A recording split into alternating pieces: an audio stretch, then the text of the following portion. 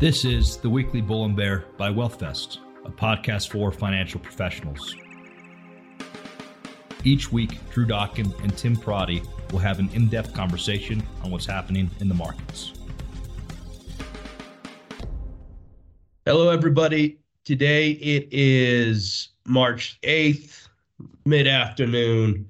Lots going on. There seems to be kind of a bear rally. When we're looking at October, S&P is still up 11% from the lowest, but, the 3% year to date, and that's gone down sizably over the last week or so. There's a lot to make out of this. It's big term in lights of Powell's comments. LL Raines mentioned that he thinks that the Fed is kind of dragging us into a recession. But then there's been a lot of analysis out of Credit Suisse that it's like, look, this looks a lot like, whether you're looking at the Copic curve and some technical analysis, if you're looking at 10-month sum with the 14-month moving averages, this looks kind of historically average. And if you're also looking at 200 moving days, we're just seeing what is kind of to be expected. But Tim, I know you just wrote a blog on, the Godot recession. You talked a lot about how people are surprised, but, at the same time, there's a lot more liquidity with things like 8.7% COLAs and top 20% savings earners and everything else. Yep. So let's talk about the market. Let's talk about your blog and let's kind of get into it. Yeah. So, first you mentioned Powell, and Powell, who has really done a poor job of sounding hawkish, even when everybody knows he's trying to sound hawkish. He got his statement right yesterday. I mean, when the Fed comes out and says the data is definitely hotter than we thought coming out of our last meeting, that qualifies as hawkish. And he gave every other indication in his statement that we're more afraid of not going far enough. That would be the real risk, or of cutting too soon. So he made his statement that it's going to be higher and it's going to be for longer very, very clear. And you've had the market reaction to that. You got the twos at 5 or above 5 here today.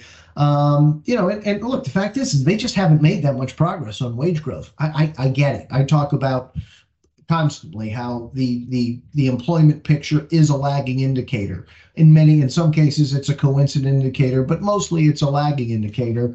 And while people love to make fun of the ADP payrolls because they're all over the place, their job isn't to predict what the non-farm payroll is going to be. It's actually a huge data source.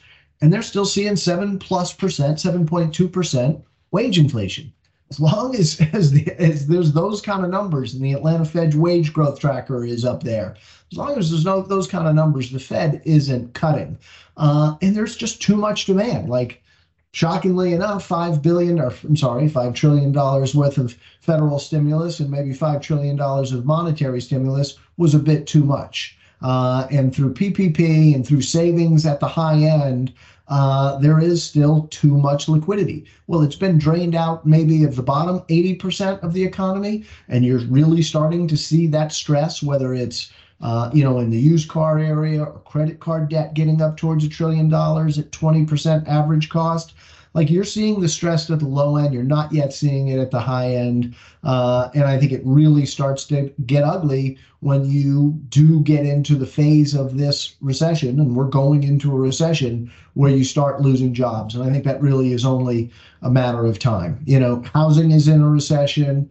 Orders manufacturing is in a recession. The S&P 500 profits in the fourth quarter was down. It was down more in NASDAQ. It would have been down more for the S&P if it wasn't for energy. Those are the three things that have to happen before you finally get to the employment recession, and it's coming. And we're seeing some of this stuff in the property value markets, right? I mean, you have housing is $45 trillion worth of value. Mortgage rates really kind of fluctuate more so with CPI and core inflation than they do with an overnight lending rate. So, we've seen obviously mortgage rates go down a little bit from highs of 7 now that you can get them 5, 8, 6, that sort of thing. But we do see other cracks that are definitely occurring within, property values, and it's become more of a buyer's market than a seller's. Yeah. Well, you got back down to 6. Now with the most recent moves, you're back up towards 7. I mean, mortgage, look, there's a chart in the piece that I put out this week, the Godot recession, where I show where permits are, and permits have rolled over. Builders realize that this is not going to work at 7% mortgage rates, so permits roll over. Well, construction still going on is still at those highs. I mean, is there any question in your mind that construction activity is going to fall along with permits? I mean, the historical correlation is incredibly high, for good reason. It will stay that high. So you are going to see that part, the employment part, and you're talking about more than 3 million jobs, and there's big knock-on effects to housing, beyond housing. Just look at the truck market. I know that going into the great financial crisis, the direction on home sales, on new home sales, was highly correlated with light truck sales. All of the people that are in housing, but in the aftermarket of housing. When housing gets weak and housing turnover gets weak, it has big knock-on effects to the economy. We are better off than we were in the great financial crisis with housing. People own more of their homes, equity is higher, and they have much more of them have 30-year mortgages. But the collapse in activity itself is a meaningful drag on the economy. I still believe, as much as we're better off than we were in 2008, the economy follows housing. The two are not going to separate for long. And just the other side of it, as you say, pricing is coming off. Pricing is off about 5% nationally. That's going to continue. I think that the lack of supply, people who are in my situation, like a ton of mortgage holders, they can't move because their mortgage is so cheap that they can't live anywhere else more cheaply. They might like to take the equity. I think what might start to happen is you start to see more negative pricing. More people want to get out the door and say, yeah, I can't really live anywhere more cheaply, but I want to take advantage of all this equity that I've got. Yeah, in that graph you're talking about, the construction cycle lags. Yeah, it seems like the margin between permits and units under construction is the largest it's really been since 71. Yeah. I mean, in 2008, they declined lockstep together. But if you're looking at 2021, you've seen, just a lot more construction versus permits. There's complete. It's just taken longer. Like historically, that lag is like 5 or 6 months. And in this cycle, it's clearly longer. And you just wonder if builders aren't sitting on stuff longer. It's not taking longer to get completions because they have a harder time getting whether it's white goods or getting labor or construction materials or whatever it is. But that's the worst situation, right? Think about if you're a developer and you're doing a bunch of multifamily homes, and you last year or 2 years ago you took out a construction loan at 3%. Well, all of a sudden you still own these things. The construction loan has come to the end of its term. You got to refinance these houses, and now you're long all this stuff at an 8, 9% cost of capital. That guy is going to be very motivated to move those units. So I do think that with all of the housing that is still nearing completion, that stuff is going to have to get sold, and it's going to have to get sold in a hurry, and that'll put pressure. It doesn't affect every MSA. I live in Summit, New Jersey, where there's no real new construction material. There's no new availability. But in the MSAs where there has been a lot of growth, it's going to put a real pressure on prices. And, we saw globally anyways, OECD's improved the outlook marginally, citing food prices are substantially lower than they were at their peaks. And then we've also seen kind of a correction in terms of fuel as well. Yeah. Well, a lot of commodity food prices are lower, but finished consumer packaged goods prices are not lower. There was a stat the other day. People think about, Elizabeth Warren is screaming at Powell the other day, saying that, implying that he's insensitive to poor people. And Powell just looked at it and said, what do you want me to do? Like, yes, people are going to lose their jobs, but poor people suffer when you have runaway inflation. And what I'm talking about is dollar store inflation for food is up 17% year over year. Now, we've had some real wage growth. but it hasn't been anywhere near 17%. And if you live in one of those food desert towns where all you got is a Dollar General or whatever, your cost of living with food has gone up a whole hell of a lot. The other thing is, look, we had a mild winter. So Europe escaped a real disaster because of the mild winter on the energy side. Oil prices have come in, and I know we're going to talk about that a little bit, but that's taken a lot of pressure off. You got some bigger demand in January, as you said, because of the COLA, perhaps the COLA increase in Social Security going up by 8.7%. And you also had warmer weather. And that warmer weather can meaningfully skew the data in the winter. So we'll see. I don't think that I think there's some noise around the trend, and I think that the trend is that the Fed's going to win. I mean, when the Fed raises by 500 basis points, you are going to have meaningfully slower corporate and consumer activity. If we're wrong about that, then we all need to go back and study and understand economics in a whole new way. Yeah, definitely. And in terms of fuel, might as well get into, I mean, obviously the Russian-Ukrainian war aspect. Early on, it was obviously issue of supply constraints, and then this conflict caused the biggest geopolitical crisis, at least in the energy market, since the 70s. But that being said, the Europeans have found other buyers. They had an unusually warm winter, and a lot of that has been, natural gas coming from U.S. amongst other Middle Eastern and African and Asian countries. Yeah.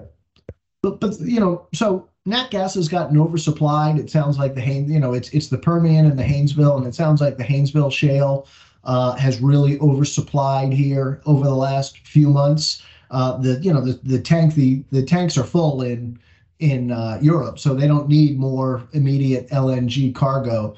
Ultimately, there's more and more LNG capacity. And as you said to me earlier, like the U.S. is really in such a powerful position with having all of that excess LNG, gas capacity and LNG export capacity that it continues to be added. It's a great position for the United States to be in because the world is going to be needing that gas. On the oil side, it looks like, Russia's probably going to be down 500,000 to 1 million. And they're probably not spending the money on wells and on resources that they need to sustain their export numbers. So, I think the EIA, I think, is at 102 million barrels of demand by the end of the year. So as Russia oil comes off the market, and India is certainly sucking up a lot of that, and then you also have the oil shale getting to be a little bit less productive. I mean, there was some interesting commentary out of Pioneer and some other companies saying that, look, we're getting to exhaustion on tier 1 wells, and it's more tier 2, tier 3 stuff. That's less productive. The whole world in the United States has really benefited from the whole shale revolution and how much oil has been added to sort of global supplies through the shale, and a less productive shale going forward is going to be meaningful to the overall supply picture. So there are certainly the energy analysts that I follow, and I think it's the consensus view is that unless there's a real collapse in demand in the second half of the year, we're going to be really constrained trying to supply 102 million barrels a day, with most of OPEC plus getting further and further away from being able to hit their quotas. Russia largely being impacted, and then shale maybe getting less productive. That keeps me super, super bullish on energy overall. Not just necessarily the commodity price, but the energy companies. And I know I'm a broken record on this. They are acting as if they are like a cigarette companies that have declining volumes, and they're just returning all the cash and not investing in resources. There's no prospect of that changing. And I think it'll be interesting to see what happens with this spring offensive. Obviously, there's been a lot of fighting. Bakhmut looks like a World War I hell zone, but it's been a slog for a few months. But with a lot more training and with a lot more NATO weapon supplies, the expectation is Ukrainians might make a counteroffensive here in the next couple of months. 18% of the country is still occupied. taking over Crimea would be, insanely difficult task, but, recapturing a bunch of the East might, Yeah. gain some more momentum to something. Yeah, I don't know. There's been some stuff recently about that they're really running low on artillery, that the amount of artillery going out is less than what is coming in every day, and the supply chains are getting a little thin on supplying adequate artillery. So that gives me some pause as to whether or not they can achieve a offensive. But the Russians just continue. There's no let up in how inept that they appear to be. And you hear comments from the Wagner Group that they're not even happy with the Russians themselves, and they're providing so much of the forces. So as you hear the Wagner Group people say negative things about the Russians, like, you've got a real divided force. It's just from my perspective, it's impossible to predict what Putin should do, because you're going to try to make an intuitive guess on what would benefit him. But this whole thing has been a bad idea. This whole thing has been incredibly ill planned, and he had no idea that his forces were as wildly inept as they've proven to be. So guessing what he's going to do, guessing how he tries to save face, I have no idea. And I think that the whole world needs to look at it the same way, which is, you hope for the best, but there's no, certainty is unwarranted, as to the Chairman Powell would say. Yeah, especially a couple of weeks ago, the chatter was potential coup in Moldova that opens up another front, and then from old Moldova they can invade Western Ukraine. But that would just seem to be the last thing you'd want to do if you were Russia. But sometimes you just got to double down. I mean, it's just level of rationality, when you're gone this far, is, I don't know. Yeah, who knows? Who knows? There's no guessing what that guy's going to do. As OECD numbers are looking good for much of Europe, there's some severe Brexit regrets in the United Kingdom right now. YouGov survey published showed that 53% against the respondents said that the UK was wrong to leave, versus 32% who still believed it was the right call. There's people have postulated that by 2030, the United Kingdom could actually be poorer than Poland. So there might be a severe economic crisis, not to mention there's been few prime ministers within the last few years, from the Conservative Party, and there just seems to be a ton of political turnover as well. Yeah. You mentioned the polls, like, Northern Ireland is part of the EU, so they're not part of the whole Brexit thing, and it's created some issues. But, like, you go to Ireland and you meet all kinds of Poles and Eastern Europeans and Russians who are tech workers and have advanced degrees and so forth, and that is good for society. That drives productivity, that drives growth, and you don't have that with Brexit. I mean, if you want to hear somebody really talk about the stupidity of Brexit, you got to listen to Adam Posen, who's I think the chief economist at the Peterson Institute, and he talks about how much of a self-inflicted wound it is, especially on the inflation side. I mean, they have a skilled worker problem, like you have in much of Europe and the United States, but they've made it worse. Their input prices on average are worse than you have to deal with in the rest of the EU. So look, it's a microcosm of a bigger picture, which is that deglobalization and protectionism is bad and it's inflationary. Now, there's some protectionism like the IRA in the United States and the CHIPS Act that I think are righteous and necessary, especially from a national security issue and our sort of global technology battle against China. But even if you think it's right, you still have to admit that it's inflationary. And what they've done with Brexit is really, at a really bad time, created a situation where they have less ability to deal with and control inflation. And, I think you're going to be in a long, ugly, stagflationary period in the UK. Yeah, and they can bring up things like they'll be poorer than Poland, and that's partially shows the downturn in the British economy, but it's also shows what's happened in Poland since the 80s, when you have the stereotypical Polish electrician and Polish plumber coming into the Shanghai. That created tons of remittances back home, and then a lot of those guys moved back and started their own companies. Putting Poland on a much better post, Soviet collapse footing. So yeah, you look at the Czech Republic, you look at Estonia and Latvia, and those countries, like, they've done really well. They had this educated workforce. I mean, think about what could have happened with Russia. I was at Morgan Stanley a million years ago when they started a Russia ETF. And the old legend Barton Biggs was out there pitching it, and he was talking about how they have this incredible opportunity with Gorbachev, with this educated workforce, that they have this ability that if they could embrace capitalism and democracy, that you really could have a great growth story. But if you don't pair that educated society with capitalism and democracy, you just lose those people. Mm-hmm. And that is the thing that has continued to happen in Russia. Whereas if you can get out, you're getting out, not just because you don't want to go get killed in the Ukraine, but because you just you want economic opportunity. So young people are still flooding out of Russia, and we talk about demographic issues a lot. Nobody has got a worse demographic problem than Russia does.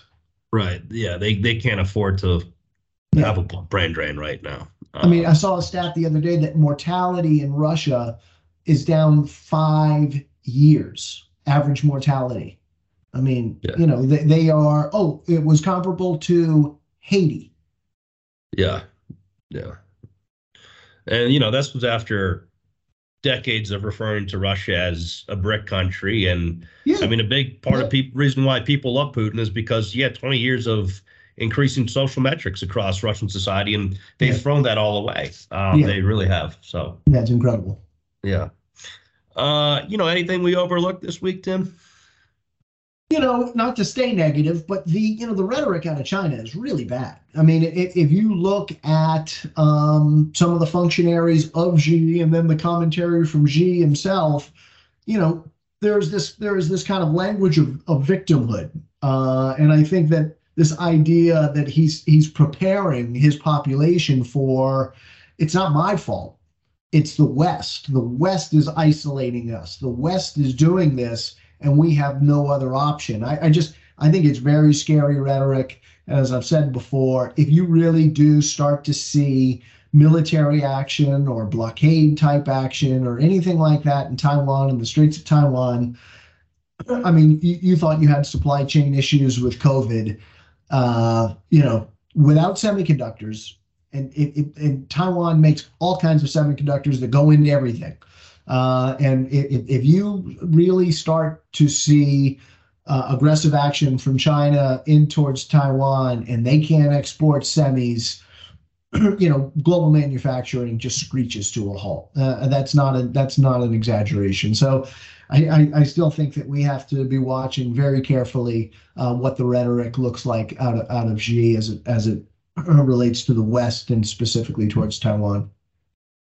Yeah. Well, additionally, there seems to be a bipartisan bill, as it relates to TikTok, and then, seems to be very popular on both sides. But the thing is, if we ban a platform, TikTok, and then you have a whole generation of influencers who are using, they're using proxy servers to inevitably, get on TikTok again. I just don't think that looks much different than the Chinese firewall on Facebook. Yeah, right. I mean, Facebook's banned in China, but no shortage of people have Facebook, and I don't know if the states will look a whole lot different. Yeah, in whatever form it takes, the protectionism is going tit for tat. I mean, you go all the way back to the Trump tariffs on China.